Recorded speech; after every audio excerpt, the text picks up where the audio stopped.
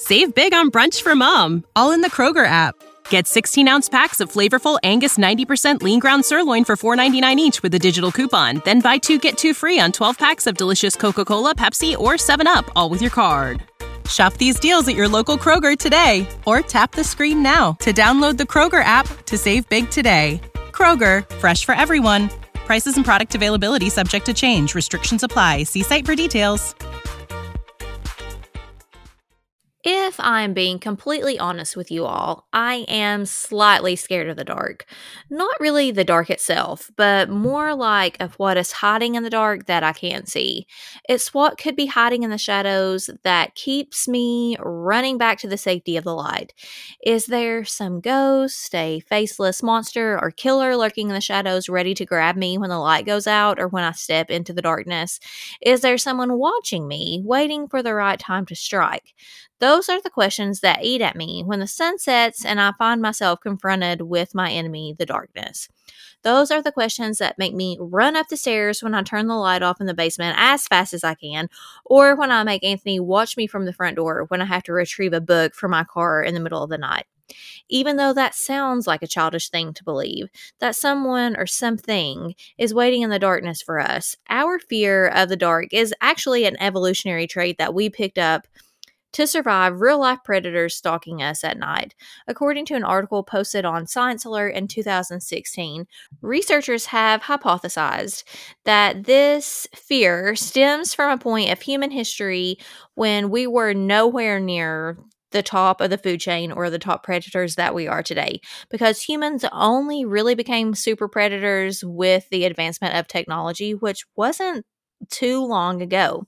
Before modern technology, our ancestors were constantly on the lookout for predators that wanted nothing more than to chow down on human sandwiches.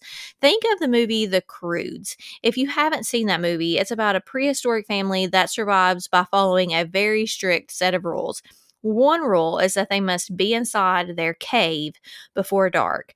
And you may be saying, why? Well, simple, because during that time, most of these predators hunted at night, a time of day when humans are especially vulnerable to attack because we can't see in the dark. That same article says, quote, "That means it is very important for our ancestors to stay safe in the middle of the night. If they didn't, they'd die." Over the years, this nightly fear became instinctual, and we still experience today as a form of mild anxiety, end quote. And we aren't talking typically about the type of anxiety that gives us panic attacks. We're talking about the kind of anxiety that makes you second guess if what you heard was the wind or if it was someone in the bushes breathing too loud. The type of anxiety that's lingering, that creates a foreboding fear that keeps us on edge. This type of anxiety is your body's way of keeping you on your toes in case you need to go into flight or fight to keep yourself away from danger. In and around 1910, New Orleans experienced this foreboding anxiety when a murderer was terrorizing the streets, and many thought this person was a shadowy figure. Myths, urban legends, and lies have clung to this case like leeches and only festered the people of the time's fear of the unknown and the creeping darkness. As many in the community started to believe that these deaths were the cause of something supernatural, that fear only continued to spread across the community. These fabrications only grew and sometimes actually overshadowed the truth behind this figure in the darkness. This is the Axeman of New Orleans.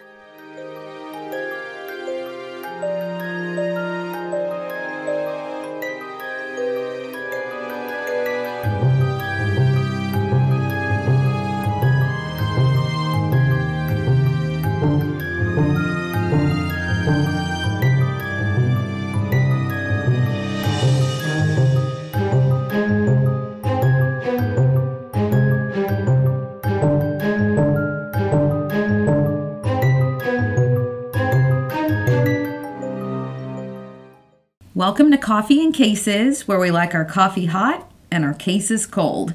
My name is Allison Williams. And my name is Maggie Dameron. We will be telling stories each week in the hopes that someone out there with any information concerning the cases will take those tips to law enforcement, so justice and closure can be brought to these families.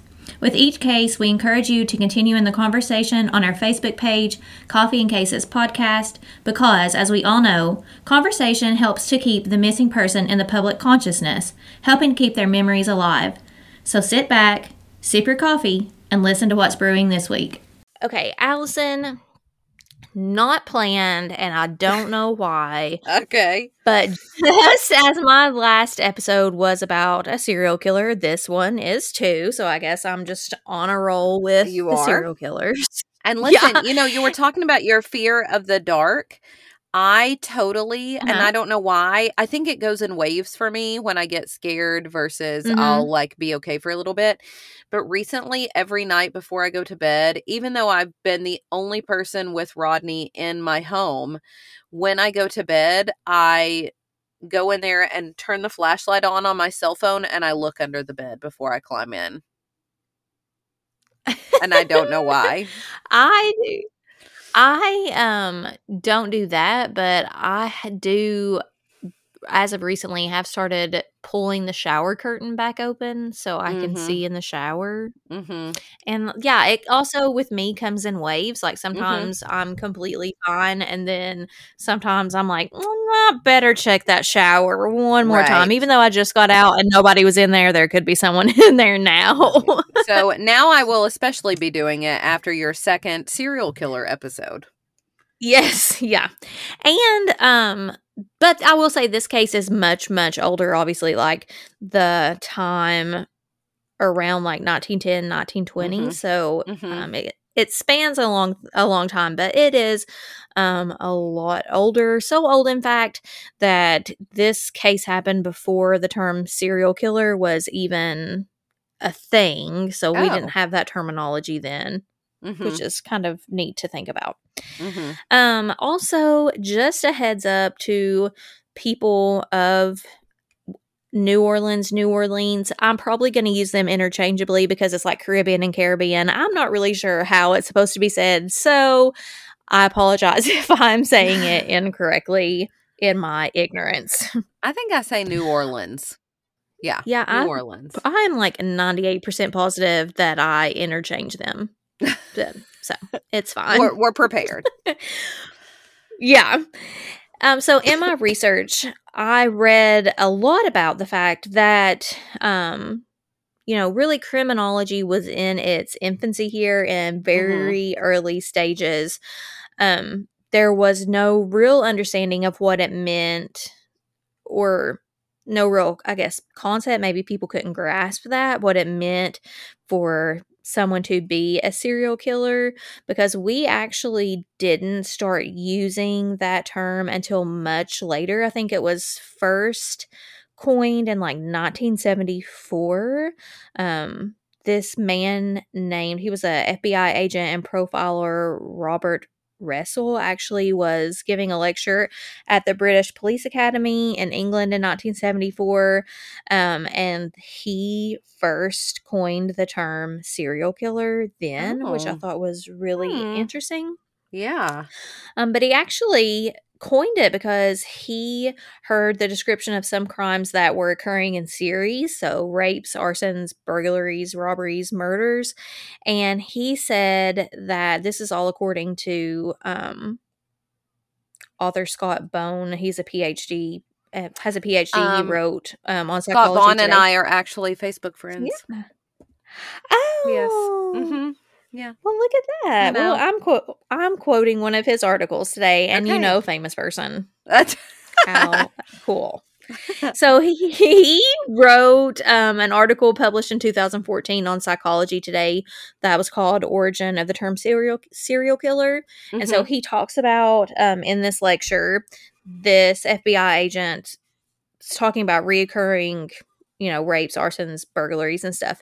And that wrestler, that FBI agent, said that the description reminded him of the movie industry term serial adventure, which referred to short films featuring like Batman, the Lone Ranger, shown in theaters on Sunday afternoons during the 30s and 40s.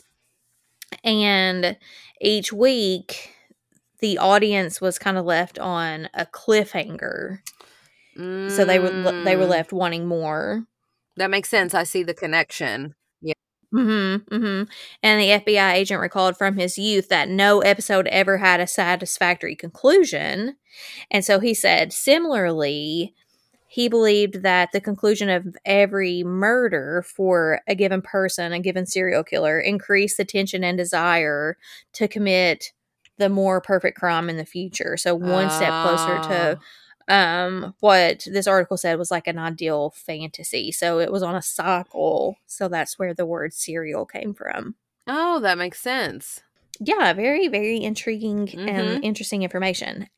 So, just as no satisfactory conclusion ever came in those minis that this FBI agent watched, so too does no satisfactory conclusion come in the 4 investigators of this case today.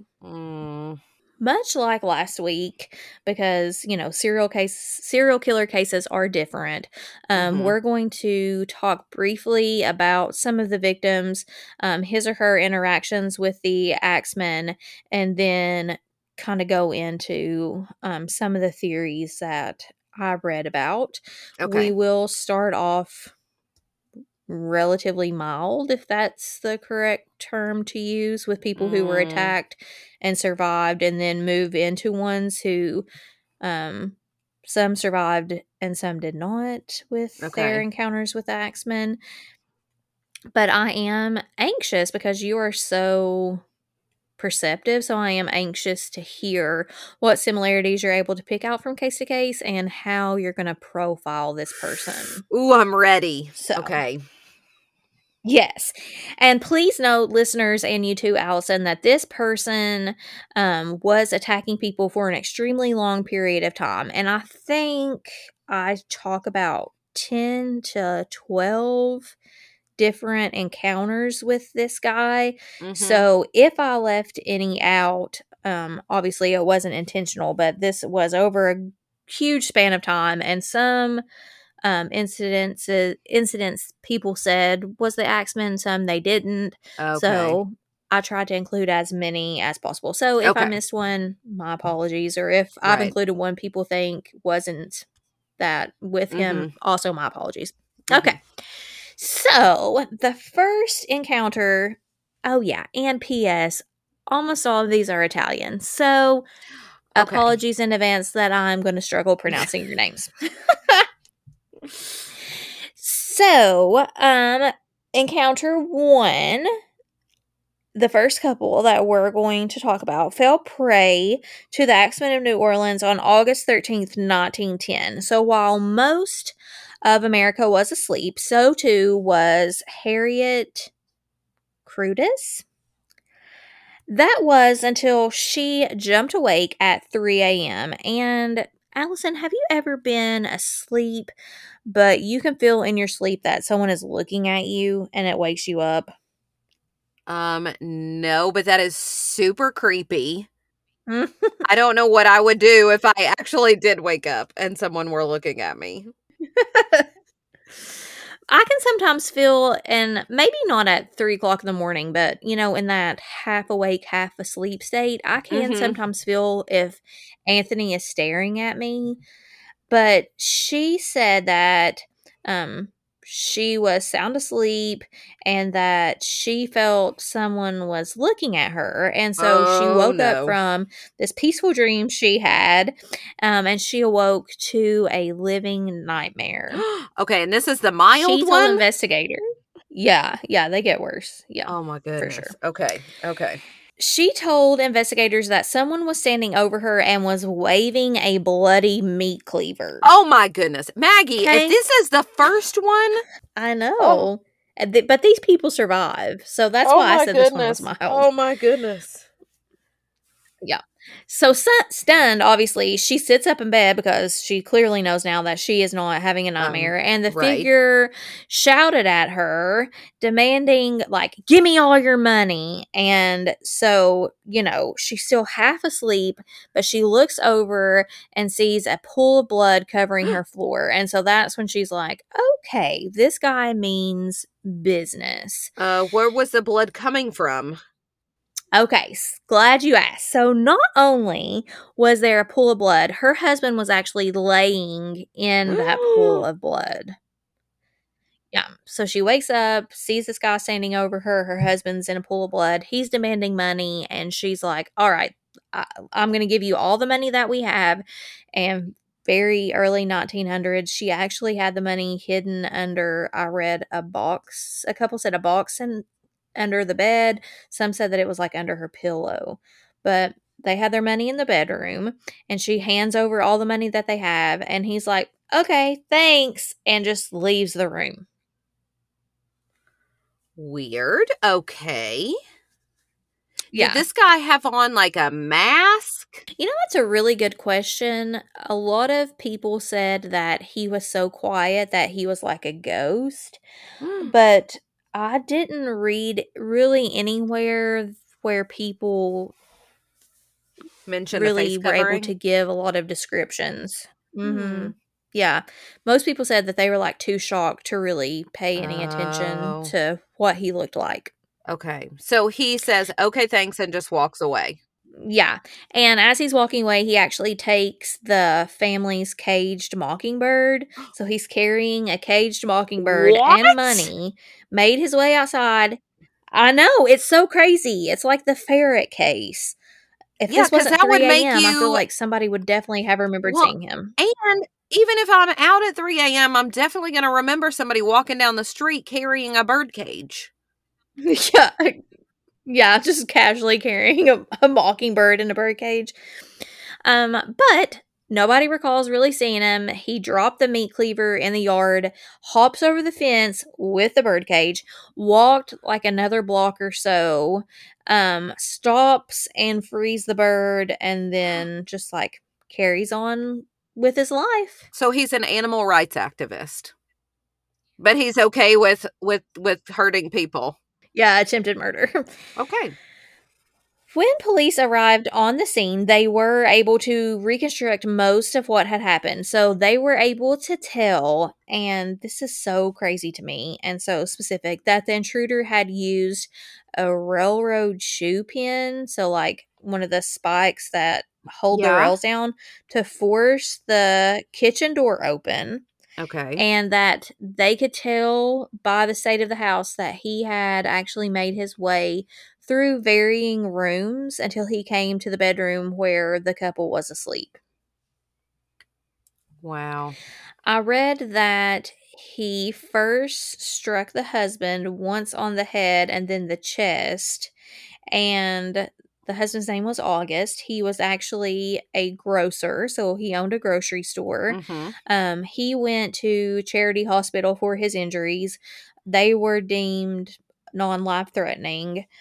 The profile of the attacker composed from descriptions by Harriet, the wife, and so I lied to you. Actually, now I remember there actually was someone who saw him. They profiled him as a man in his like mid-30s that was like 5'6", which is very short for a man, I feel like. Broad shoulders, clean shaven, dark hair. He was wearing a man shirt, dark trousers, and a hat. Interesting. Yeah. So that is encounter 1. Okay. I've got lots of details in my head, like the railroad tie that he used, or the spike, what he looks like, animal activist. All right. I'm with you. Okay. Let's keep going. Okay. So encounter 2 happened not long after the first attack. New Orleans was yet again struck with violence on September 20th, 1910, around 1:45 in the morning. So we're staying early morning hours. So when people are asleep. I am going to assume this lady's name is Conchetta, but she also, just like Harriet, was jolted from her sleep when a meat axe struck her in the face, breaking her jawbone. Okay, this is escalating quickly. We're only on encounter 2. And And I'm wondering if this is like, I'm picturing like an axe like you would chop down a tree. Right, me too. Is this what we're talking about? Are we talking about like a Or like a meat meat grinder or cleaver. pounder that you would hit? Yeah. Are we talking about like something you would chop up a pig with? Are we talking about something you would hit a chicken breast with to tenderize it? Because I feel like there's a lot. There's some differences there, you know? So she gets struck in the face with this meat cleaver and it breaks her jaw. But before she even had time to really react or cry out, she was hit a second time, but this time across the neck. And she, at this point, is obviously severely injured.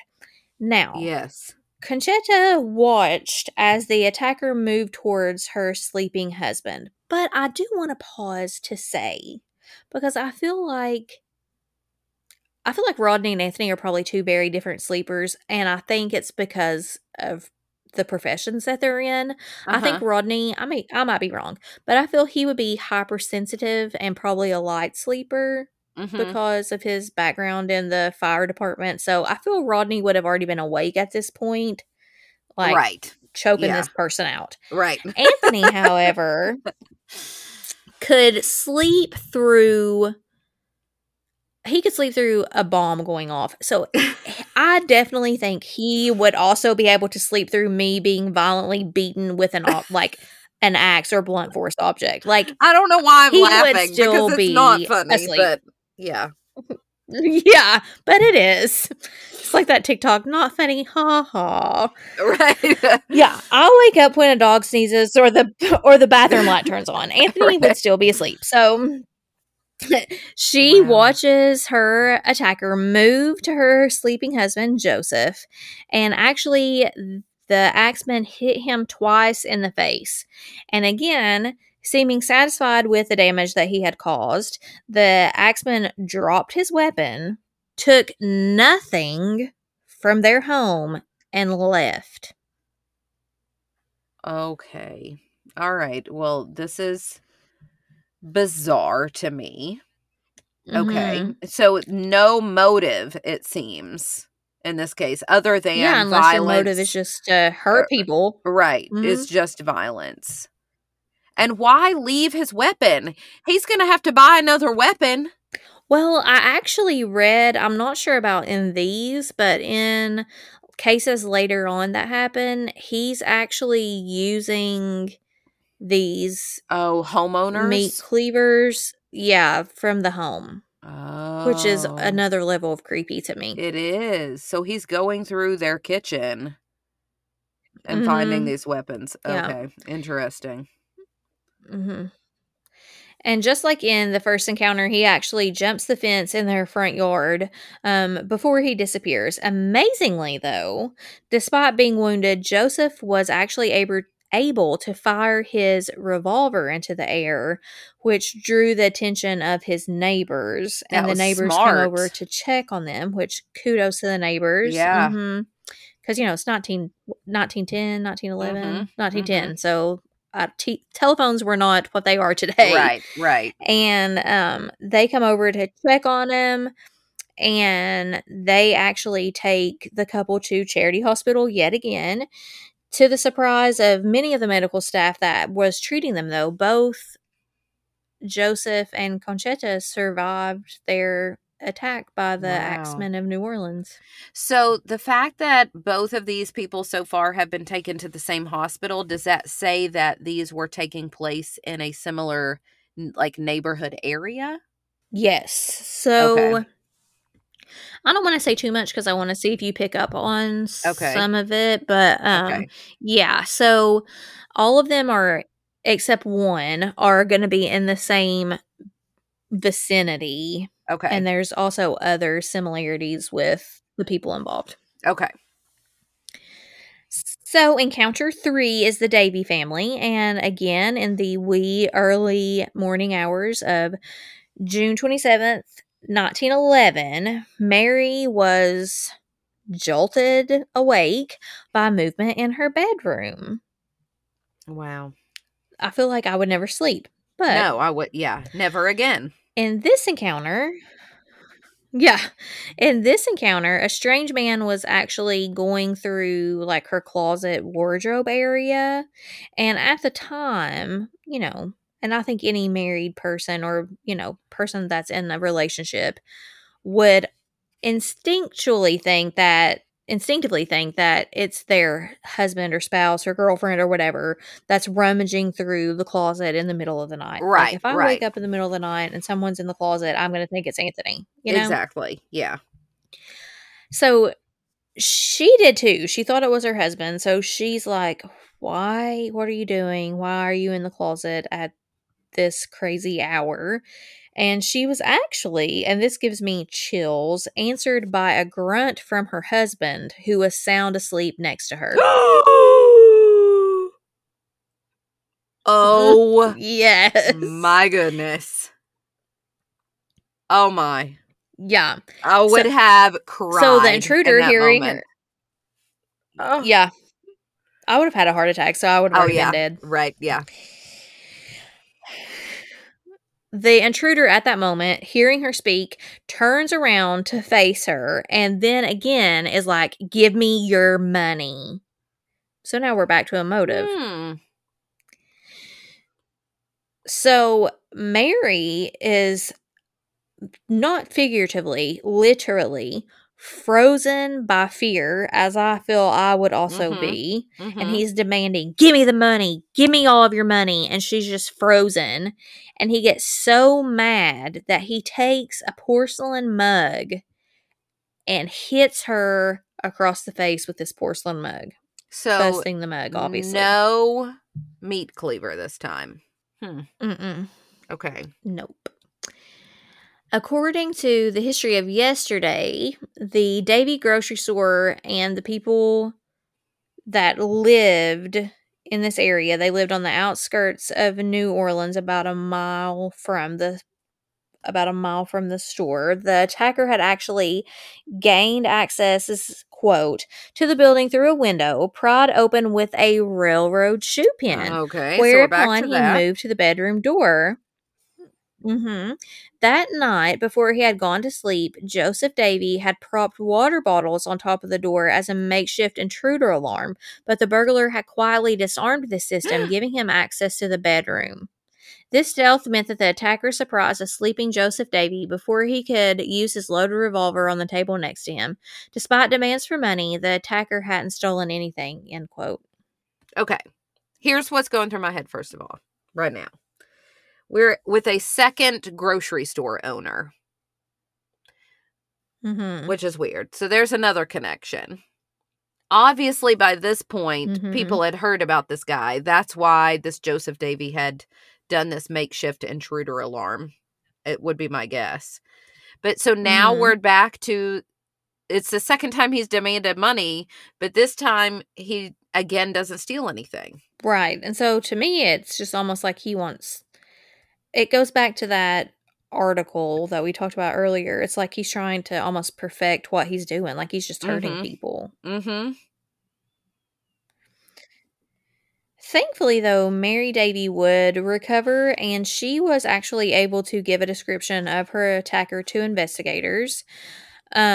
She said that he was a white man who didn't have an accent in his English. So he wasn't Italian, which a lot of people in this neighborhood were, as we've already said. He was clean shaven, just under 6 feet tall. So just like the other eyewitness. 5'6". Yep. Yep. He wore a working man's shirt with trousers. Okay, so same. She was very adamant that his movements were ghost-like, but she told investigators that he must have been barefoot at the time because she's saying we would have woken up if we heard somebody walking around our house. So I think he must have been barefoot. Odd, but okay. So the husband could not provide any details about the attack because I read in another source that he was actually brutally beaten on the head. I didn't read in that source what he was beaten with, but I did read that his brain was actually visible from my the wound. gosh. So I'm going to assume it's from that axe or the meat cleaver. Because what else would cause that, you know? My goodness. Wow. Mm-hmm. And their home was broken into and they were attacked on the 27th. And he actually passed away on the 28th from those wounds. Gosh. So obviously the violence is ramping up. Mm-hmm. Yeah, that's what I was saying. The bloody meat cleaver at the beginning doesn't seem that bad now that we are having our brains visible from being chopped in the head. Yeah. Yeah. Encounter 4 happened to the Andolina family around 3 a.m. So again, early morning on December 22nd, 1911. Anna was sound asleep. She opened her eyes because she heard some movement and saw a man standing over her. A lot of these are the women seeing this guy first. Yeah, which is kind of weird to me because I would assume if I was breaking into somebody's house, I would want to subdue the man first. Right. Because they're going to be stronger. Yeah. And I would want to catch them by surprise and not the woman. She sees this man standing over her and her husband, Epifanio, which I'm sure I'm butchering and I apologize. But this man seemed to have appeared out of nowhere, she tells investigators, much like a ghost. This time, the intruder was armed with the meat cleaver hatchet top thing and a revolver. Cleverly, though, Anna did not say a word when she opened her eyes and saw the stranger in the room. So she's laying in bed, opens her eyes, sees the guy standing there, and she just remains silent. I'm assuming pretending to still be asleep. But this dude is super smart, and it's almost like he had a sixth sense, you know? And she said it was almost like he could sense that she was awake. Oh, gosh. So, when he notices that she's awake, he points the pistol at her and he's like, "Be quiet or else." And so she just lays there, frozen with this fear yet again. And according to my research, this man actually hit Anna's husband 4 or 5 times before the man turned and ran into the adjoining room. So he attacks the husband, hitting him 4 or 5 times, and then runs to the next room. And Anna said, quote, "As he did so, I began to scream. At the same time, I heard my son scream, 'Mama! Mama!' I ran into his room and found both John and Salvador out of bed crying. The hatchet man had passed back through my room to the kitchen and got away." End quote. So John and Salvador are her kids. Oh my gosh. Wow. Ooh, I would have been flipping out. Worried about my kids. Oh, yeah. I think it definitely points for her bravery that she was able to lay there and not give away immediately that she had kids in the adjoining room, because I immediately would have been freaking out. Yeah. Crazily, though, Allison, the attacker had gone into her son's room, so the two of them, John and Salvador, but had not fatally wounded them. He actually hit both of them on the head, scaring them, and then ran back and escaped through the kitchen. And so, as I said, the husband had been struck 4 or 5 times and sustained serious injuries, but he and his sons, and obviously the wife, because she wasn't hit, would go on to survive. The axeman this time had gained entry to their house by chiseling out a section of their back door, taking care to do so quietly in order not to wake anybody up inside the house or their neighbors, because I feel like that would not be an easy thing to do and remain quiet if you're chiseling at a back door. You have patience. You have been there for a while. Yeah, that's what I was getting ready to say. Each of these, even when you're disarming the water bottle makeshift alarm, this guy is not in a hurry. It reminds me of, what's that really creepy case where, like, the person was eating food out of their refrigerator? That happened. Well, I mentioned that it was in an Unsolved Mysteries episode that creeped me out. But we talked Yeah. about it in China and Yeah. Blake Dickus. In that case, they had eaten out of people's fridges. Yeah.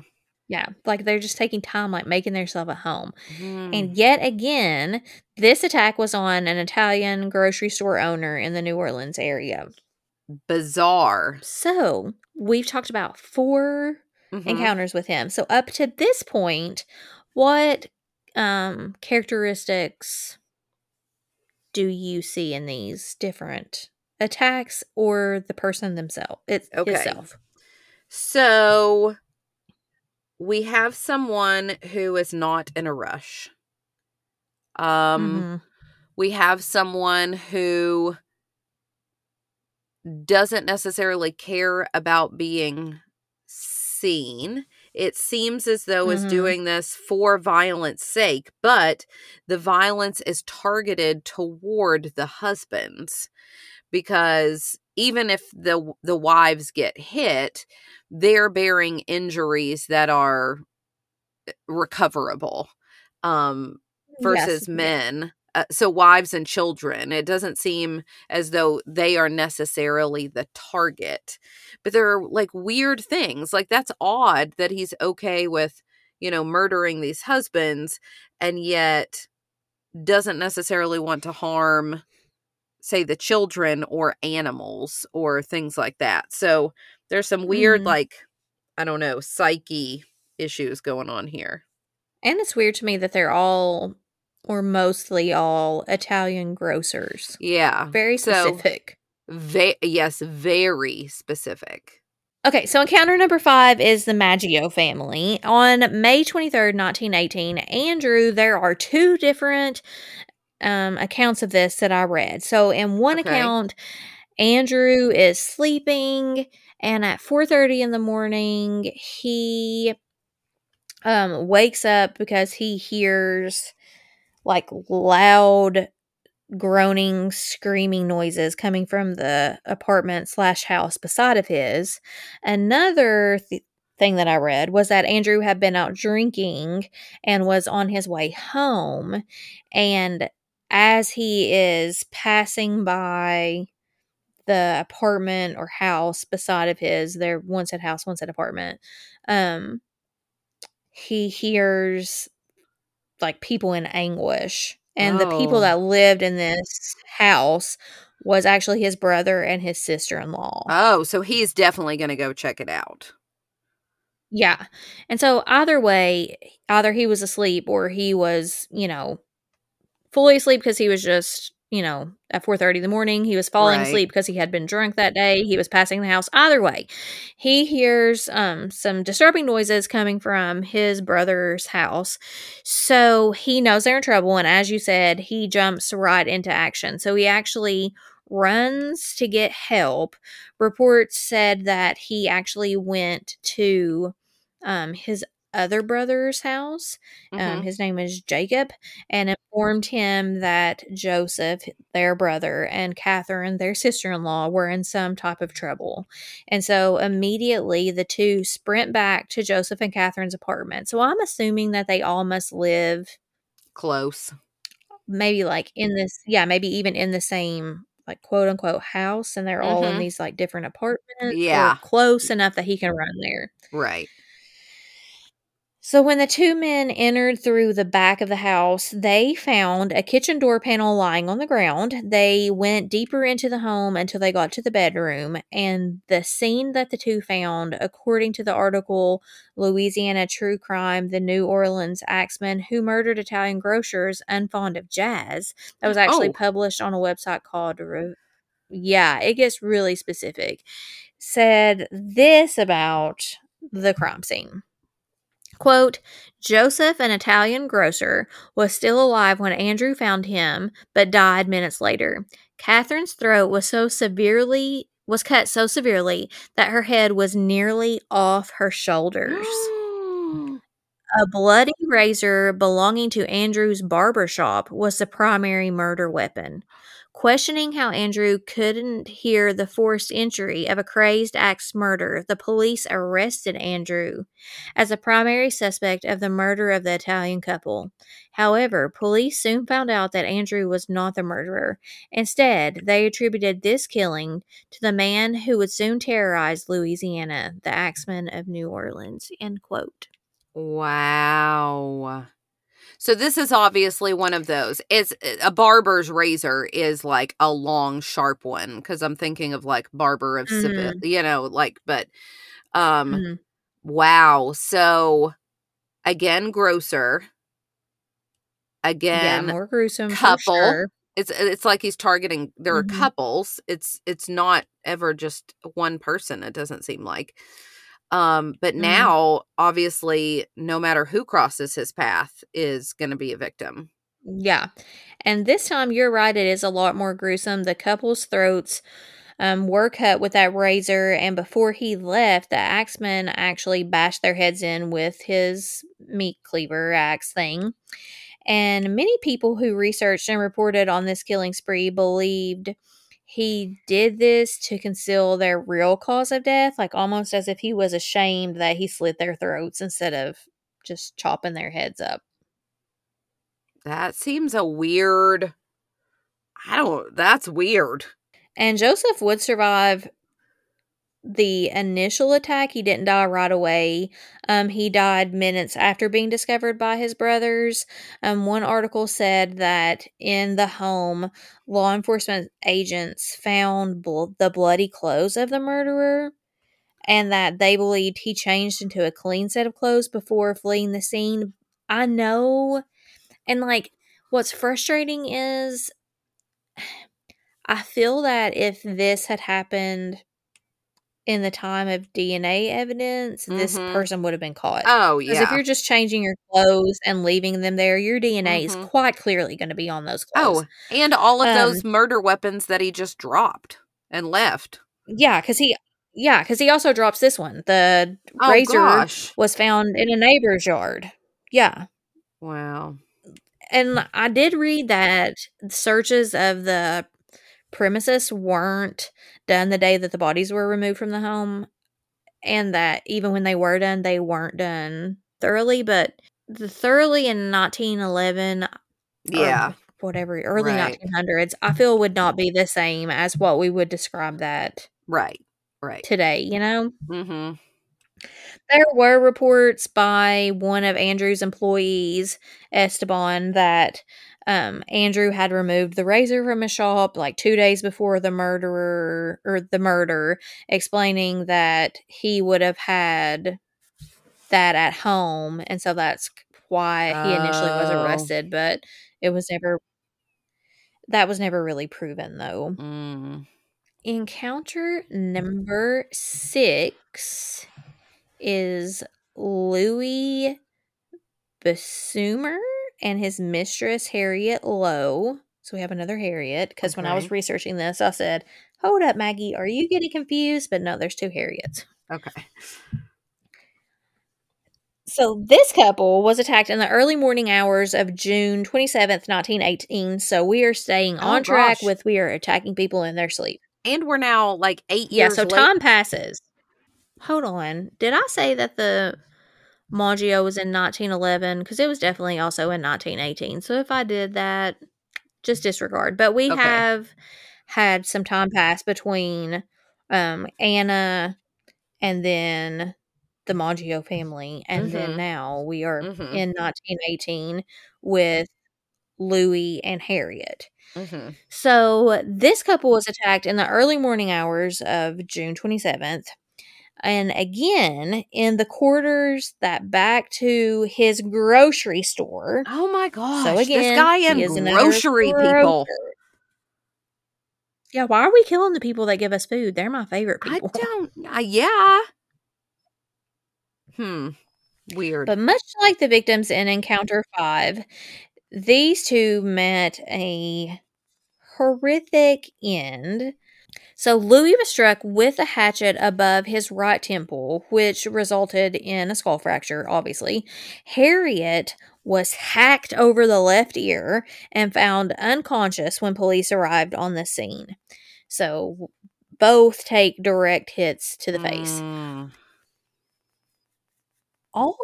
Also similarly to the couple in Encounter 5, these two were discovered after the attack took place. So there was nobody there at the initial attack, whereas in some of the earlier ones, we have the spouse that could recall things. Right. These people were found after the attack took place. Okay. Harriet and Louis were found around 7 a.m. on the morning of their attack by a man named John.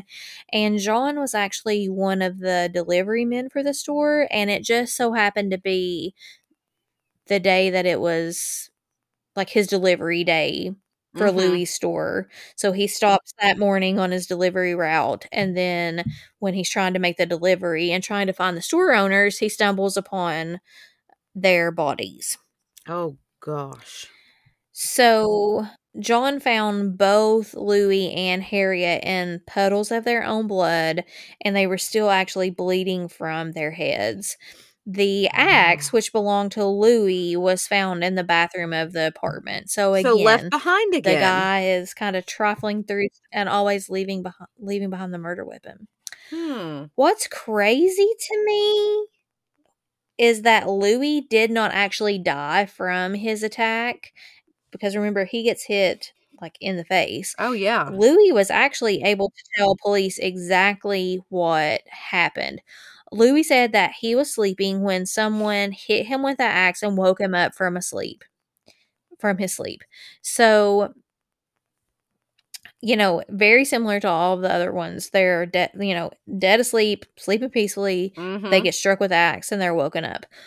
Police almost immediately arrested a potential subject, and his name was Lewis. So Louis and Lewis. Okay. He was an African American man who was an employee of Louis. He was working in the store and had been there just about a week before the attacks happened. There was absolutely no evidence which could have proved this man was guilty, but police still arrested him despite this lack of evidence. According to the police, they're saying Lewis had, and I feel like so indicative of the time period that we're in, that we're just going to assume this man's guilt. According to the police, Lewis this is why they arrested him. They say that he had offered conflicting accounts of his whereabouts on the morning of the attack. So that's why he was arrested. He gave two different, supposedly, accounts of what was going on. Some articles that I read said that Harriet actually told the police that it wasn't an African American man who attacked them. She's like, "You all are crazy. This was a white man that attacked us." But law enforcement, just like all the other people said. Yeah. But law enforcement are like, "Meh, you're a woman. You've been through quite an ordeal. You clearly are just confused. Oh my So gosh. you have zero credibility, and we're just going to completely disregard what you have said about the attacker's skin color because you are clearly in shock." Oh my gosh. Again, that's indicative so sad. of the time period. Yeah. Eventually, though, and thankfully, Lewis was released, as he should have been. According to an article called Cold Cases, Famous Unsolved Murders, Mysteries, and Disappearances in America, media attention actually turned from Lewis himself when a trunk was discovered in Louis' home with all of these letters in it. And Harriet kind of, I don't know if it was out of spite or maybe it was true, but police and Harriet kind of suspected that Louis was a German spy. And so they take these letters into custody weeks later after going in and out of consciousness. Harriet tells police that she also thinks that Louis is a spy, and so they arrest him. But 2 days later, he was released. And actually, I read in that same Cold Cases article that 2 lead investigators of the case were demoted because of this incident, that it was, quote, unacceptable police work. Gotcha. All right. Encounter 7 is Anna Schneider. Anna was attacked in the early hours of August the 5th, 1918. So we're still in 1918. Okay. This is scary to imagine, but Anna, who was 8 months pregnant at the time, again, woke from her sleep to find a dark figure standing over top of her. Sounds super familiar. When the figure noticed that she was awake, he bashed her face over and over and over and over again.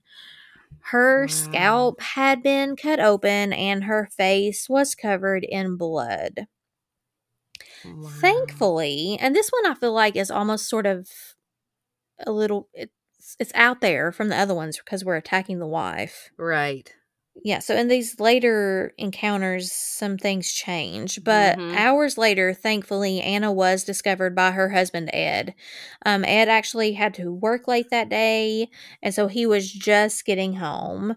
Not surprisingly, though, Anna could not recall any significant details about what had happened to her when she was attacked. Right. But her husband told police nothing was stolen from their home besides, like, the $5 or $6 that had been left in a wallet.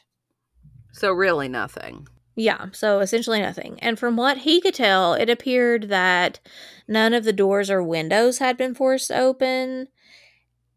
And what's crazy, Allison, is, typically we're with the razor blade, we're with the axe, things Sharp like that. things. Do you want to know what this weapon was? Yeah, so sharp things. But you want to know what this one was? What? He actually used Anna's bedside lamp. Oh my goodness. Well, now it makes me want to get rid of my bedside lamps. So thanks for that, Maggie. Yeah, exactly. Yeah. I have a feather, a light up feather. That's what I'll get. Yeah, exactly. I'll just get night vision goggles. Right, yeah. But at this point now, lead investigators are actually starting to publicly kind of speculate that the attack on Anna could also be related to the attacks on the Maggio family and the attack on Louis and Harriet. Well, I'm thinking they should have figured this out before now with all the attacks on Italian grocers. Yeah, because we're now on attack number 8, and we're just now. Yeah, right. Yeah, exactly. We're just saying, who are we? Yeah. So this one is yet again a family, but this time it's Joseph Romano and Paulina Mary Bruno. So Joseph was an elderly man that was living with his 2 nieces, Pauline and Mary. I wondered why there were 2 female names. I was like, uh-oh, is this a little risque relationship going on? And okay, so he's with his nieces. Yeah. So this is just like 2 days after the attack on Anna on August 10th, 1918. Mary and Pauline said that they were asleep and woke to just like a big bunch of commotion happening in their uncle's room. So the 2 run to his room and bust through the door, and so the 2 sisters discovered their uncle had received a serious blow to the head and had 2 large open cuts. And as they're busting through the door, the attacker was fleeing the scene. So they're coming in and he's going out. I'm assuming through a window, though I didn't read that, but where else could he have gone out? Right, right. So despite the fact that he's actually fleeing the scene, the sisters were able to get a pretty good description of the guy. They said that he was a heavy-set man. He had on a darkish suit. He had tan or dark skin, but again, it's nighttime, so I do feel like unless you're up close and personal, skin color could be a little Still, even heavy set and all that doesn't fit with, unless this man's gained a lot of weight in the 8 years, then maybe he's stealing from the grocery stores after these attacks. But it's catching up to him. I don't know. This one seems off to me.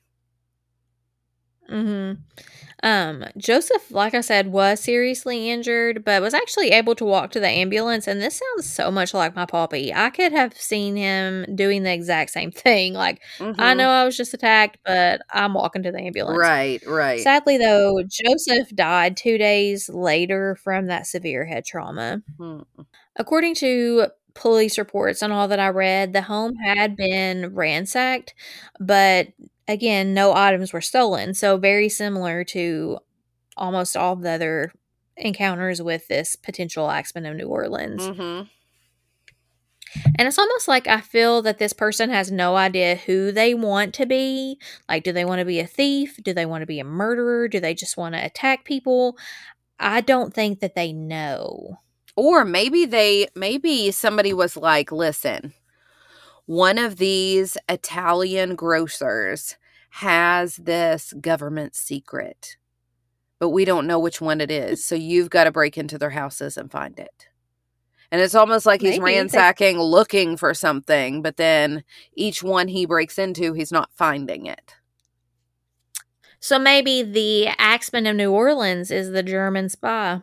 Right, who's looking for something. And then obviously when he doesn't. Things. Yeah. So there you go. New potential theory. I did read that authorities found the bloody butcher's axe in the backyard and discovered that a panel of the back door had been chiseled away. So very much again. Like the other. Yep. Yeah. As you can imagine, by this point, New Orleans is in a complete state of panic. So there are crazy reports coming into the police station. They're calling over everything, every little shadowy figure that could possibly be a man. Police are calling in to people are calling in to the police station. They're just overwhelmed with what's going on.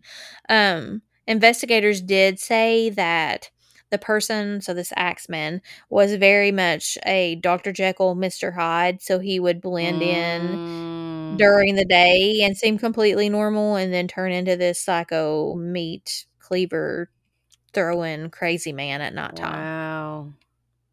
So he would seem like a law-abiding citizen, but then just like was overcome when the sun went down with this urge to kill people. Wow. Wonder why the break, though, of a few years.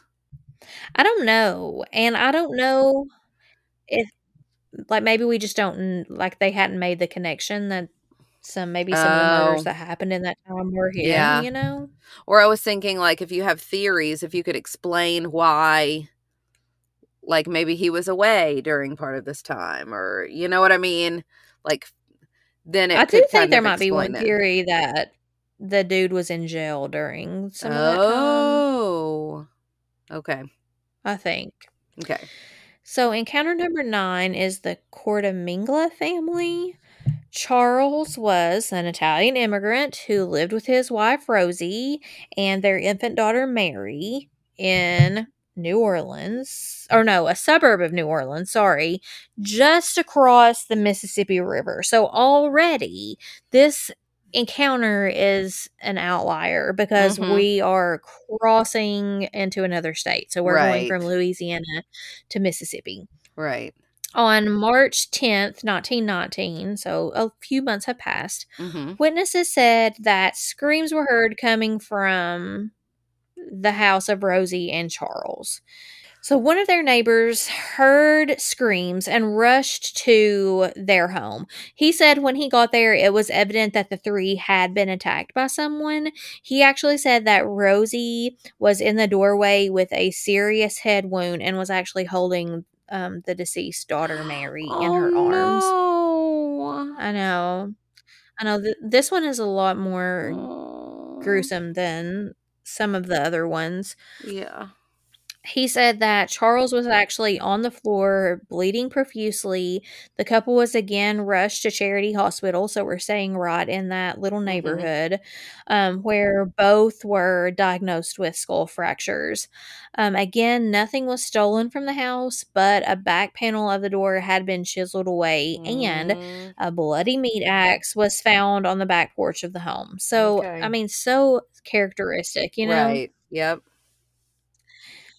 Thankfully, Charles was released 2 days later. His wife did remain for some time in the care of doctors, but after regaining consciousness, Rosie actually made several claims that this neighbor who ran to their rescue and his 18-year-old son, Frank, were the attackers that attempted to kill them. Oh. Yeah. I wonder why she said that. But, well, a lot of people have problems with this claim of hers. So the neighbor was 69 years old and was in really poor health. So a lot of people are like, how could this old man that is already in poor health do such a physical crime? Like Right. he's hitting you all with a meat axe. Like that seems kind of improbable. And the son, many said, was actually too large to fit through the panel in the back door. So he also really couldn't have been responsible for this attack. And even Rosie's husband is like, no, it's not either of these men. She's mistaken. So even the husband's like, no. Nonetheless, the two were arrested and initially charged with the murder, and they would actually be found guilty.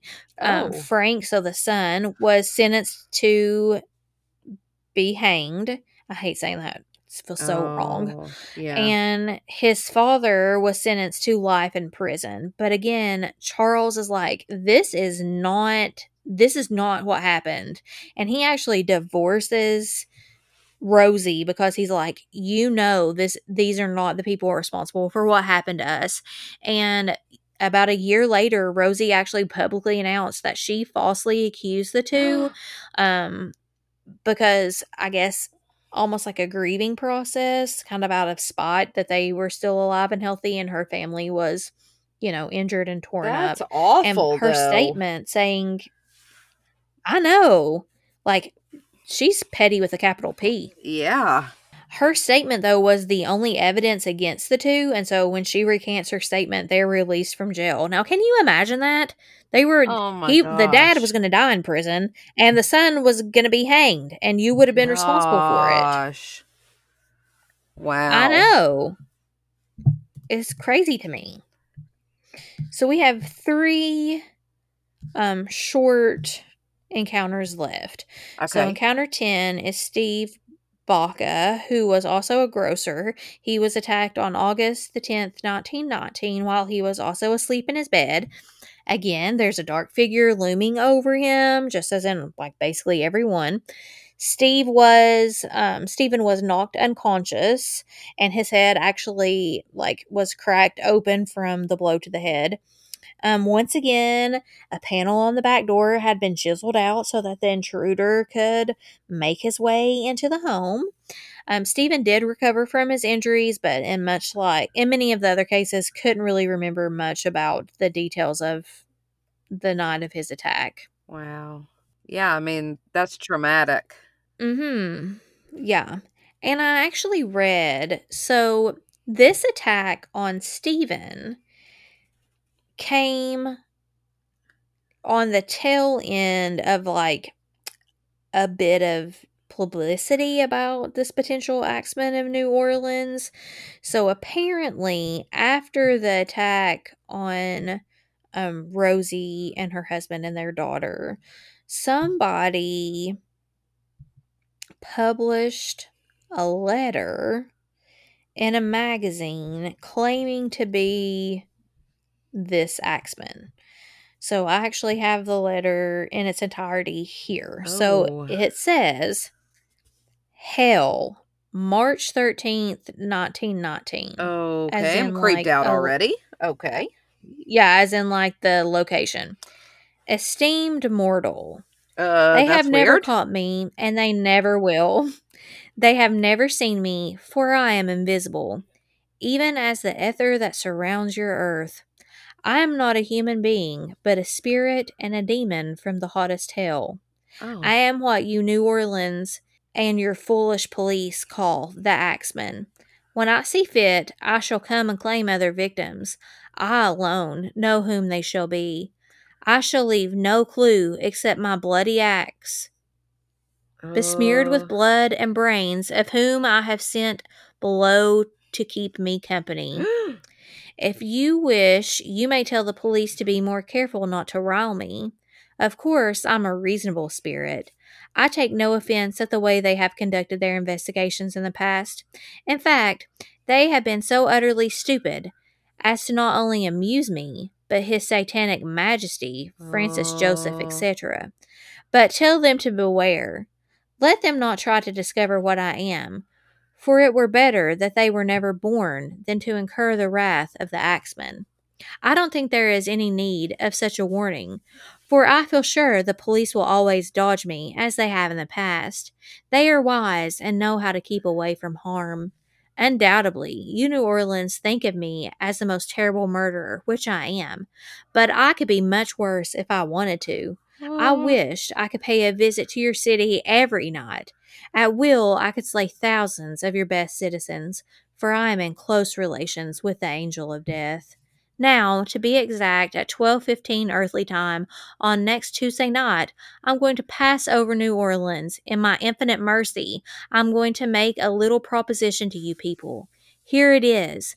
I'm very fond of jazz music, and I swear by the devils in the nether regions that every person shall be spared in those homes a jazz band is in full swing at the time I have mentioned. If everyone has a jazz band going, well, then so much better for you people. One thing is certain, and that is that some of you who do not jazz it out on that specific Tuesday night, if there be any, will get the axe. Well, as I am cold and crave the warmth of my native Tartarus, and it's about time I'll leave your earthly home, I will cease my discourse, hoping that thou wilt publish this, that it may go well with thee. I have been, am, and will be the worst spirit that ever existed, either in fact or realm of fantasy. Signed, the Axeman. Okay. I'm thoroughly creeped out. This reminded me 100% of the Watcher episode. The Watcher, yeah. Yes, with the spirit. And the fact that he keeps saying, like, you earthly people, blah, blah, blah, blah, blah. Like, he views himself as some sort of, like, different spirit. But at the same time, you best believe I'd have me some jazz playing.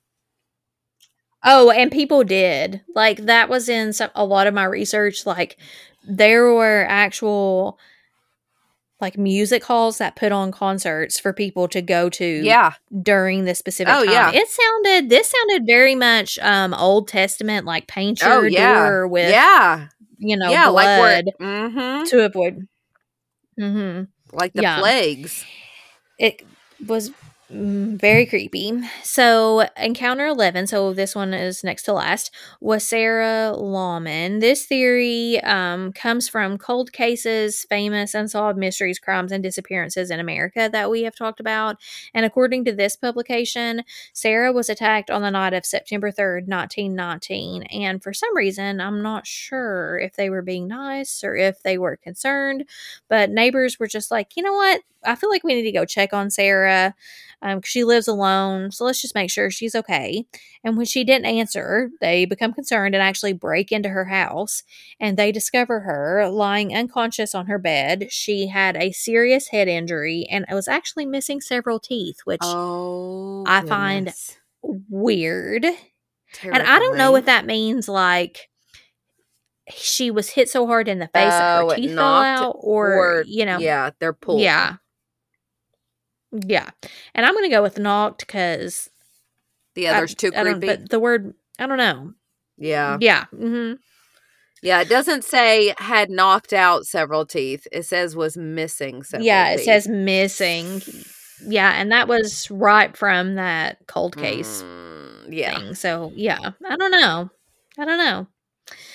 But the intruder had entered the apartment through an open window. He had attacked the woman. He left the axe, per usual, on the front lawn. And she was lucky enough that she recovered from her injuries, but again, did not recall any significant details of the attack. Right. The last one was on the Pepitones. Mike Pepitone was attacked on the night of October 27th, 1919. His wife, again, sound asleep, hears a noise, wakes up to see a very crazy man wielding an axe and fleeing the scene. And her husband had actually been hit in the head and was covered in his own blood. I read in that same cold cases thing that Mike actually there was blood splatter from his injuries over the majority of their room, including a painting of the Virgin Mary. Oh gosh, what an image. Yeah. The two had 6 children as well, but none of the people who saw the attacker could give any characteristics of the killer. And as far as we know, the murder of Mike was the last murder of the Axeman, as far as we know. Okay. So we're going to talk now about some theories and just really the case in general. Okay. And, we've already talked about how creepy it is that this axe is on the property of most of the victims. Very rarely did he bring his own murder weapon. Most of the time he's taking it from the house. So there's that similarity. The chiseling of the door panels. Another thing. Yep. The railroad spike. And just how much time all of this would take. And because he's trying not to make noise.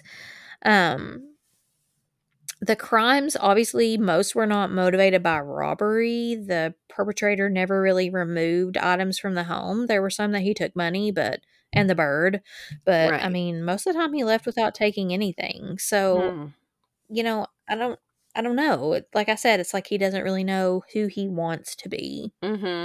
According to the book Serial Murder and Media Circuses, the majority of the Axeman's victims were Italian immigrants, and we talked about that, specifically Italian grocers. And this led many to believe that the crimes were ethically motivated, so perhaps he doesn't have a motive as far as burglary or murder, but more motive as I want to hurt this specific ethnicity. Many media outlets sensationalized this aspect of the crime and said that there could have been mafia involvement despite a lack of evidence there. Some suggested that the killings were related to sex and that the murderer was perhaps a sadist who was seeking female victims because most of them were couples.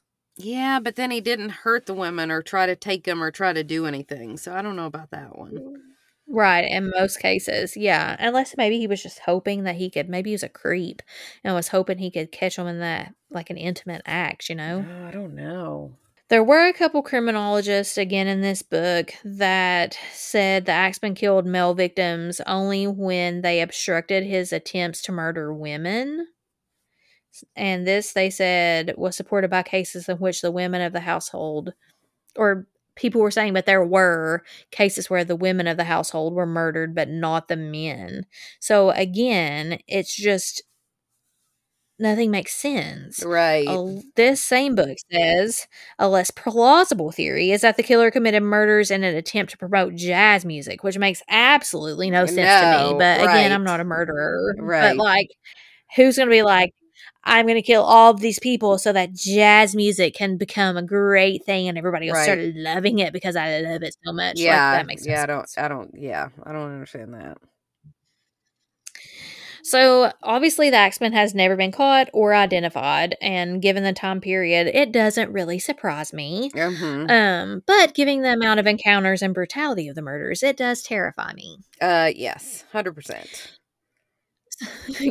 The Criminal Minds fandom website actually had a couple different interesting theories. I think there's like 3, maybe 4. So one was this guy named Joseph Mumfire, and according to this fandom, crime writer Colin Wilson, based on an account by author Robert Talent, suspected Joseph, and his last name is spelled several different ways: Mumfre, Monfre, Momfre, Manfre. So, Okay, don't really know. Something like Mumfre. To be the Axeman. Yeah. Mumfre. Yeah, something along those lines. But Mumfre was allegedly shot to death in December of 1920 in Los Angeles by the widow of Mike. So that last encounter that we talked about. Yeah. So this criminal writer, Colin Wilson, speculated that the wife killed in order to gain revenge for her husband's murder. So this goes on to say that Mumfre approached her, who by this point was already remarried to her second husband, and demanded $500 in jewelry.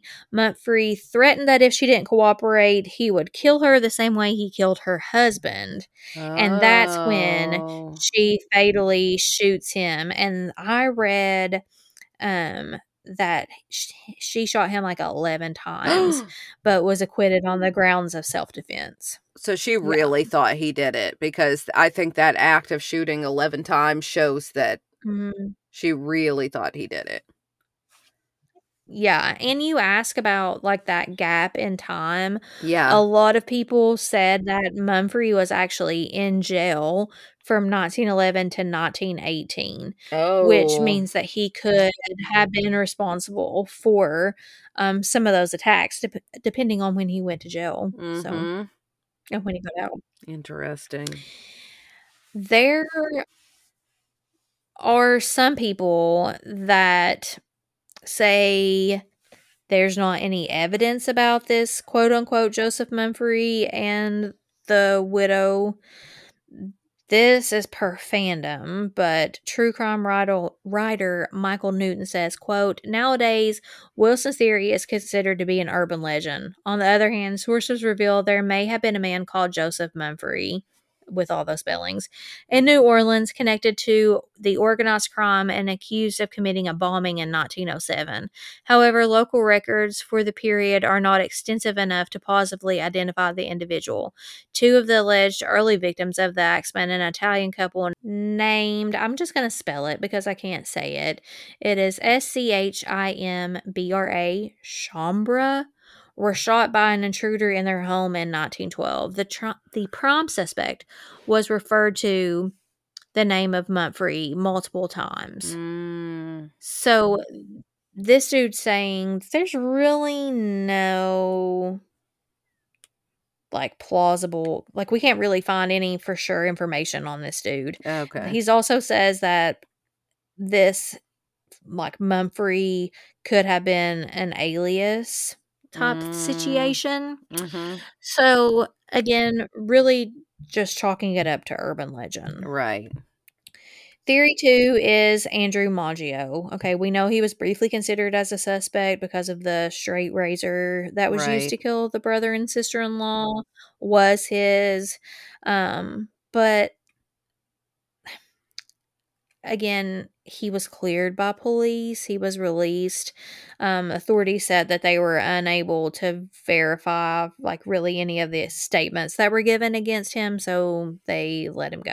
I just don't believe that one because, number one, he went to go get his other brother. And number 2, even when they got back, the brother who was attacked was still alive for just a little bit. And so I feel like that'd be awfully dangerous because if your brother could speak or indicate something, he could have said, pointed to him as the killer. So I don't know if I it was believe that him one. or whatever. Yeah. Theory 3 is a man named Emmett Daniels. He was a World War I veteran, and he was charged in 1917 with the murder of 2 women in Belgium in 1915. And some people suspected him of more murders, but he was actually acquitted on all accounts. So his time in Europe could account for that missing slot of time, you know? One member of his battalion claimed that Daniels actually killed a woman with an axe and kept beating her with, like, the blunt end of it, so that fits part of it. Yeah. And theory number 4, my personal favorite, is that it was a vampire. Oh my. Hence the letter. Yeah. So one theory, I mean, very unlikely, obviously, was proposed by actually the investigators because the killer managed to get into houses without a trace. And some of the investigators at this time believed him to have supernatural abilities. And the bloody nature of the crime scene, so again, according to this fandom, led police to suspect that it was like a vampire. But obviously, You're right. this theory has now been rolled out. And you So wouldn't what do you be, think, the Allison? victims wouldn't be laying in a puddle of blood because the vampire would have already sucked it up. Yeah, suck the blood. I'm going to go, obviously, with either theory 1 or theory 3. There's a lot that seems to back up theory 1. However, you said with the dates when he was in jail, it would mean that he could have been responsible for some of the attacks, but not all of them. Which kind of makes me, I know you don't have a lot of backup for it, but theory 3 with the World War I veteran, only because there was a member of his battalion who said that he had seen this gentleman, or this man, also kill somebody with an axe and to beat her with it. And that's so similar to the crimes that, I feel like that's interesting. And I also feel like, and again, I don't know this for sure, but I feel like, if you're fighting in war, you're probably used to doing things very quietly, so you are not caught. So now, why the connection to Italian grocers specifically? I don't know. I think that would be interesting if you could find a link between Emmett Daniels and that. Yeah, I really do think they were racially motivated, though. Maybe there is some credit to being leery of the darkness. It seems that all scary things happen when the sun goes down, especially in today's case. I know that this fear or anxiety of the dark was an evolutionary thing, but maybe our ancestors were onto something. I hope that one day we find out who the Axeman is. I doubt we will ever know for sure because so much time has passed. If we have learned anything from today's case, it's probably that while we often laugh about the fear of the dark, there's some merit in it. If anything, I hope that we learned that it's okay to be a little more cautious in the dark. Double checking our surroundings is never a bad thing. Again, please like and join our Facebook page, Coffee and Cases Podcast, to continue the conversation and see images related to this episode. As always, follow us on Twitter at Cases Coffee, on Instagram at Coffee Cases Podcast, or you can always email us suggestions to coffeeandcasespodcast@gmail.com. Please tell your friends about our podcast so more people can be reached to possibly help bring some closure to these families. Don't forget to rate our show and leave us a comment as well. We hope to hear from you soon. Stay together. Stay safe. We'll see you next week.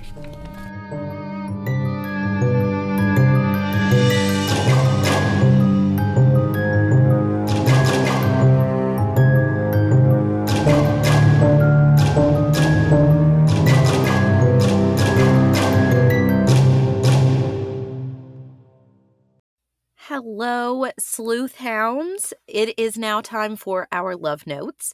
I do want to give a little bit of a disclaimer.